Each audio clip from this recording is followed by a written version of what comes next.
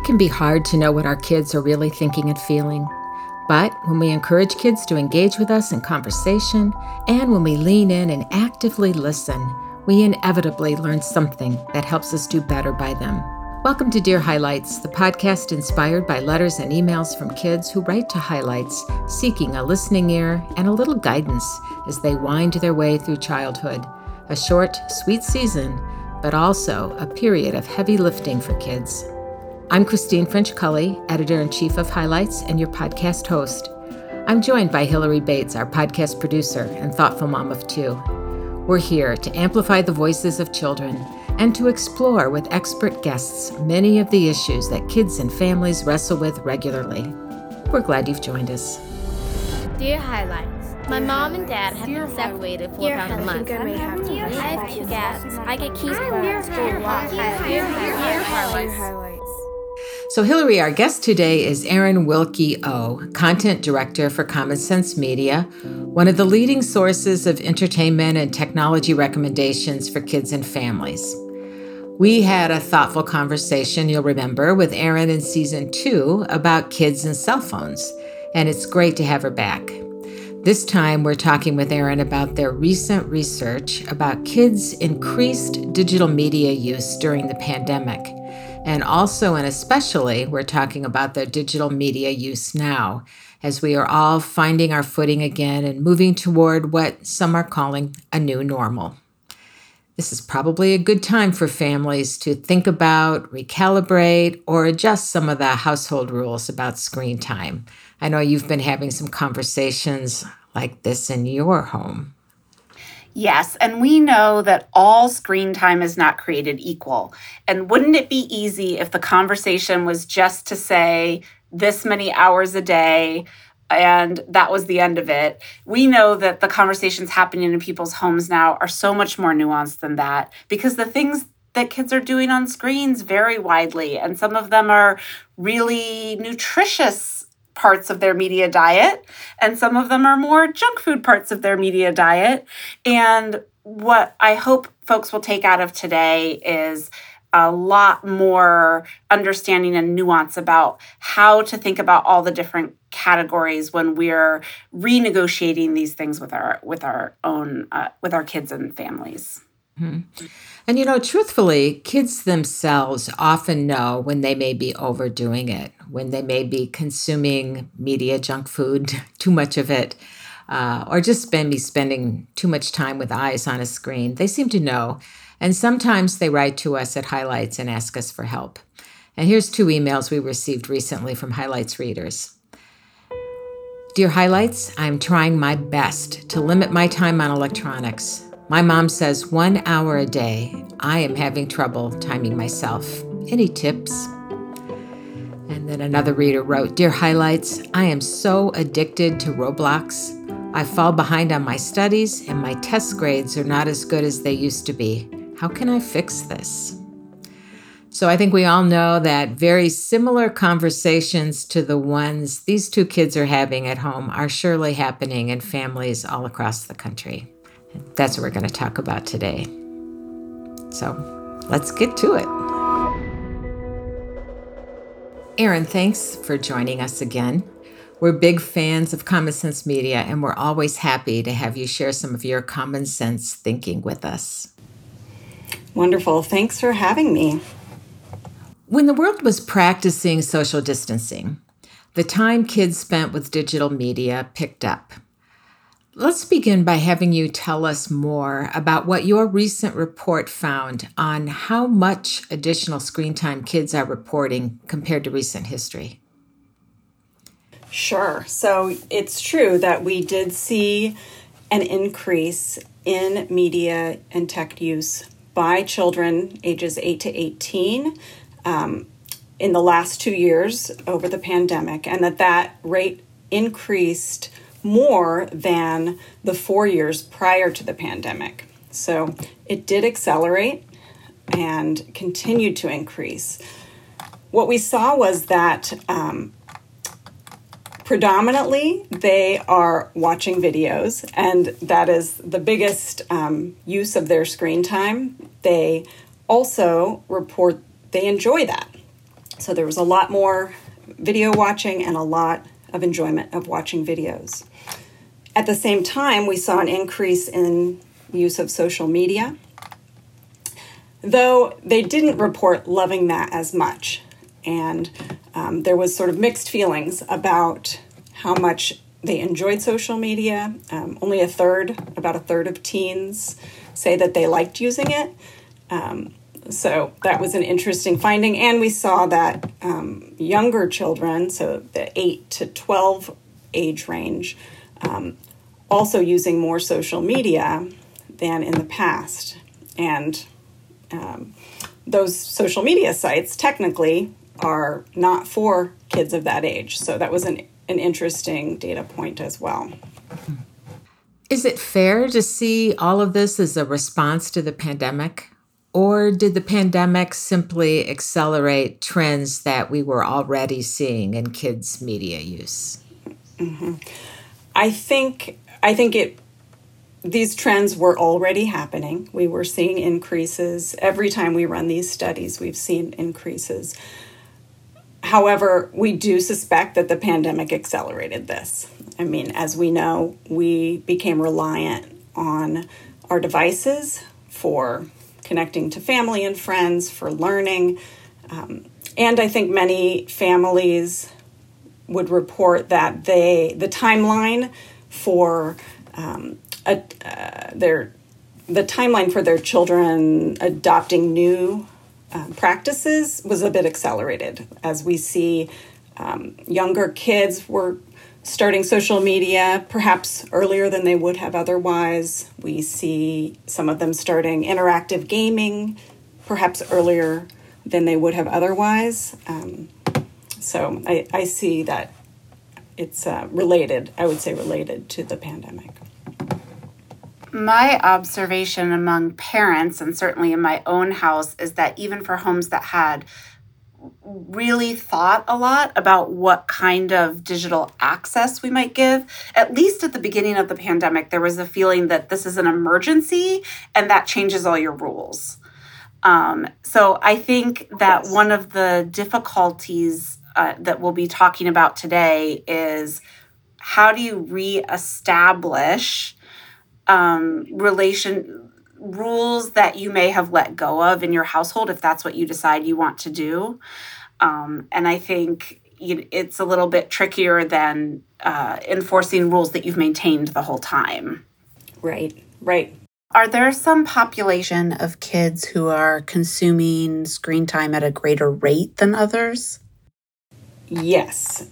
So our study, we did break down the data in terms of demographics, including race, and we did find that Black and Hispanic or Latino youth are using more screen media than white youth. For example, a difference of about 2 hours a day between Black and white teens, and 2.5 hours a day between Hispanic or Latino and white teens. We also found that boys are using more screen media than girls, 1 hour, 16 minutes a day more on average among the 8 to 12 age group, and 1 hour and 14 minutes more among teens.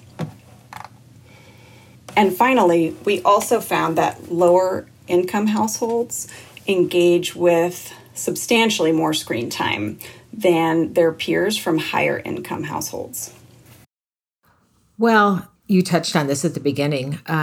It is true that additional screen time was really helpful to many kids during the pandemic, helpful to parents who found themselves at home with kids who were quickly blowing through the work they could give them at the kitchen table in the kitchen classroom.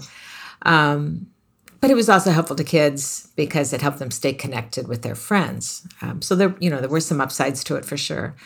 But it may have also hurt them in some ways. Can you help us understand that?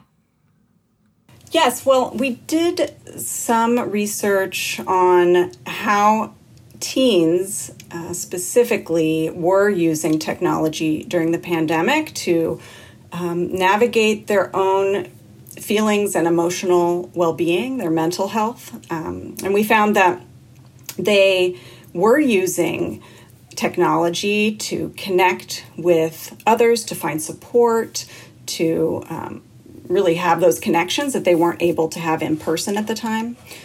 At the same time, our research, as well as many other studies you may have seen lately, touch upon the negative effects that social media can have on kids' well-being, on their sense of self, on their self-esteem. And so it's, there are pluses and minuses, so it's a complicated conversation. Well, now that we are all adjusting to a different normal, how should parents and grandparents be thinking about setting rules for kids' media use? This might be a good time to hit the reset button, right? Really, anytime we have a change in routines is a good time to reassess. So whether that's the end of the school year, the beginning of the school year, or in this case, our needs around using technology have changed. It's great to have these conversations and start to think about, what is the right balance for my family, for my children. So in terms of setting new rules, 3 things that I would emphasize with parents and caregivers in terms of how to think about this is the first, that balance still matters. Thinking about, a typical week. What are the different activities that we want to make sure our children are engaging in that feel healthy, that support their development, their learning? And then think about how their time with devices and screens fits into that. So, giving sort of a healthy meal plan, right? What is the big picture? And then you can start to come up with some guidelines for when, where, how we're using those screens. A second point is to remember that not all time with screens is the same. It's not all equal. There's a big difference between mindlessly scrolling through, posts and interacting or problem solving or video chatting with a friend or creating digital music. So keeping that in mind and not lumping all device use into sort of junk food for the brain, right? There's a lot of positive, healthy things that can happen using devices. And then the last thing I would emphasize is that good content is key.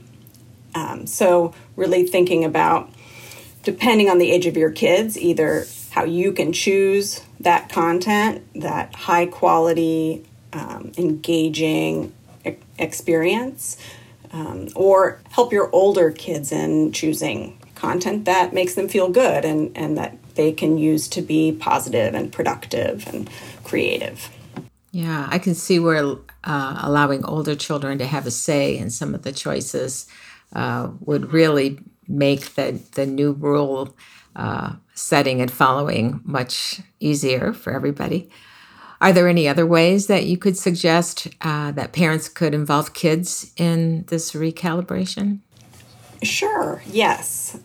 So with the littlest kids, of course, you're really the one who's making those decisions. But it's always nice for them to feel like they have some choice and some say over their own lives. And so finding ways to give them options that are within, options that you're comfortable with, right? Whether it's, we'll have some show time now. Is it 2 short shows or 1 longer show? Or, ways to help them feel like they have some say. For your older kids in elementary or middle school, it's great to start talking to them really about what it means to be balanced and, again, thinking about all of the activities that they might engage in and helping them think through what's healthy and giving them a little more of a chance to help set those family rules. For teens, you start to not quite have the control of what they're doing on their devices. You can't. It depends. If you're depends on how much you're using parental controls, but it's really important with teens that you have conversations with them. So trying to approach them in a non-judgmental way, thinking about how you can just start to engage them and understand what they're doing online, showing them that you're really interested and that you want to learn. Show me, how do you use TikTok? What is that? What are you doing with it? And sometimes they're really excited to share. And then helping them start to reflect on how their use of social media, of devices, makes them feel. Really reflecting, do you ever feel uncomfortable when you're scrolling through Instagram? Do you ever see anything that is upsetting? And helping them think through what to do. And what are some ways that they can respond in those moments, whether that's taking some time off, turning things off, making sure they know how to block people, how to report people, and keep themselves safe and take care of themselves when they're in these digital spaces. The things that Common Sense is so good at sharing resources with us about, media literacy, I think also understanding what you're talking about, which is how our media use makes us feel, which I'm not sure I would describe as media literacy, but is another type of skill around how you use media. We know that those skill sets are going to be so important for this generation. What are tools that can help parents who are in the position sometimes of feeling like their kids know more than they do about some emerging technology, and they don't feel confident in sharing with them some of those literacy skills or navigation skills about how to use something that they're not even familiar with yet themselves? Right. Yes, a lot of us are in that position. What's one way that I would approach it is, again, these conversations with kids, they love to teach us. They love to be in that position of showing us what they know. And even if it's some app that you're questioning, get in there, ask them, how do you do this? What's fun? What do you like about this? And then as you're learning more from them about it, you have that opportunity to then start to get them thinking critically about what's happening there. And can you talk to people you don't know? How do you know who they are? And then you start to understand what they're seeing, and you can start to sort of guide them toward safer practices, healthier practices in using these tools. Yeah, I think I hear in what you're saying, there's sort of three areas for kids. Is what they're doing. What is the privacy situation around what they're doing online, and is it safe, and are you exposing them to any literal and physical risk, right? Mm-hmm. There's also sort of the category of, are they relating whatever they're doing in the screen? Is it making them feel good? Is it adding to their life? And I think many of us who are adults probably still also struggle with whether we're making the best choices around things with our phones that make us feel good or not good. Adults probably doom scroll as much as kids do, but those are good conversations to be having with them. The other one that I have been thinking about a lot is sort of the quality of the information and the media that they're consuming, and how do we equip kids to understand more about, is the thing that they are looking at trustworthy? That's huge, and that's so important. Yes, we would call that media literacy in education, and that's something that schools and parents need to be thinking about. I think encouraging kids to question is really important, to think critically and ask questions, modeling that as much as possible. When they tell you they saw a story online, asking questions. Who wrote that? Why did they write that? Understanding the intention. With my little kids, I do this a lot in terms of advertising, because they're still just figuring out what advertising is and why and what the purpose of it is. And so if they point to an ad, I'm asking, well, why do you think they made this? What are they trying to tell us? Are they trying to convince us of something? Are they trying to get us to buy something? So taking those moments, just daily moments, to help practice those critical thinking skills is a great start. So, Erin, one thing I'm conscious of always when we're having these conversations is, humans have a tendency towards negativity bias, and there is genuinely a lot to worry about when we think about kids and screens, and we're always trying to think and talk about that. But I also know the screens in my house, there are wonderful things that they are bringing my kids. The chance for my daughter to connect with her cousin who just moved to Vermont, but they can still sit together at night and draw pictures together, or the opportunity for my son who has learning differences and communicates differently to find alternative ways to express himself. And these are just wonderful things they bring to their lives. I wanted to ask too, what are some of the things, as someone who's a researcher in this space and looking at what kids are doing with technology, what is some of the stuff that you find really cool and exciting that kids are doing with technology? For sure. I mean, all of the things that you mentioned are really top of mind. Another area that I find really inspiring is the way that kids are using technology to change the world, to make a difference. They're engaging in conversations, in difficult conversations about topics like climate change, like racism.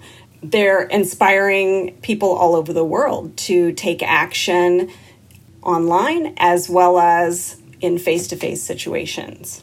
So it's very exciting, and I think there's a lot more to explore in that area and a lot more to come from young people.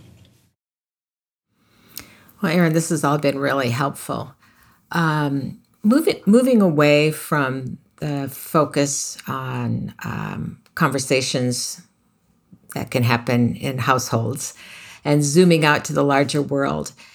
In an ideal world, a world in which we would all behave as though we truly believe that children are the world's most important people, what would parents be advocating for? What would they want or expect from our institutions that would help kids navigate their digital lives? I love that question. I would first look to schools.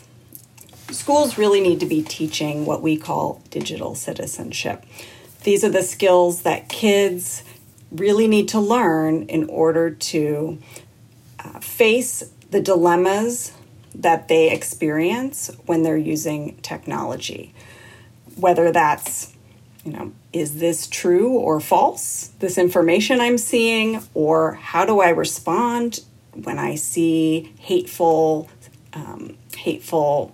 speech online, and to help them make healthy choices when they're in those spaces. Schools can incorporate these kinds of lessons across all academic areas. They can pull them out as unique areas of study, but it really, in order for kids to learn this holistically, it needs to happen at school and at home. So that's the first place I would go. Secondly, the tech companies themselves are not doing enough to protect kids from the damaging effects of misinformation, disinformation, hate speech, body shaming, privacy violations. We need to continue to advocate for legislation so that the right safeguards are in place to create safe online experiences for kids. Well, we're big believers in parents who find their voices and use them. Amazing things can happen when parents advocate for their kids. So thank you for those reminders. Thank you so much for having me. Yeah, keep doing the good work you do. Same to you. You can learn more about kids' hopes and dreams and their worries and fears from the book, Dear Highlights, What Adults Can Learn from 75 Years of Letters and Conversations with Kids, available on highlights.com or wherever you buy your books. If you enjoyed this podcast, I hope you'll subscribe and share the link with your friends. Special thanks to the producer of this podcast, Hillary Bates, and also to our audio engineer, Ted Weckbacher.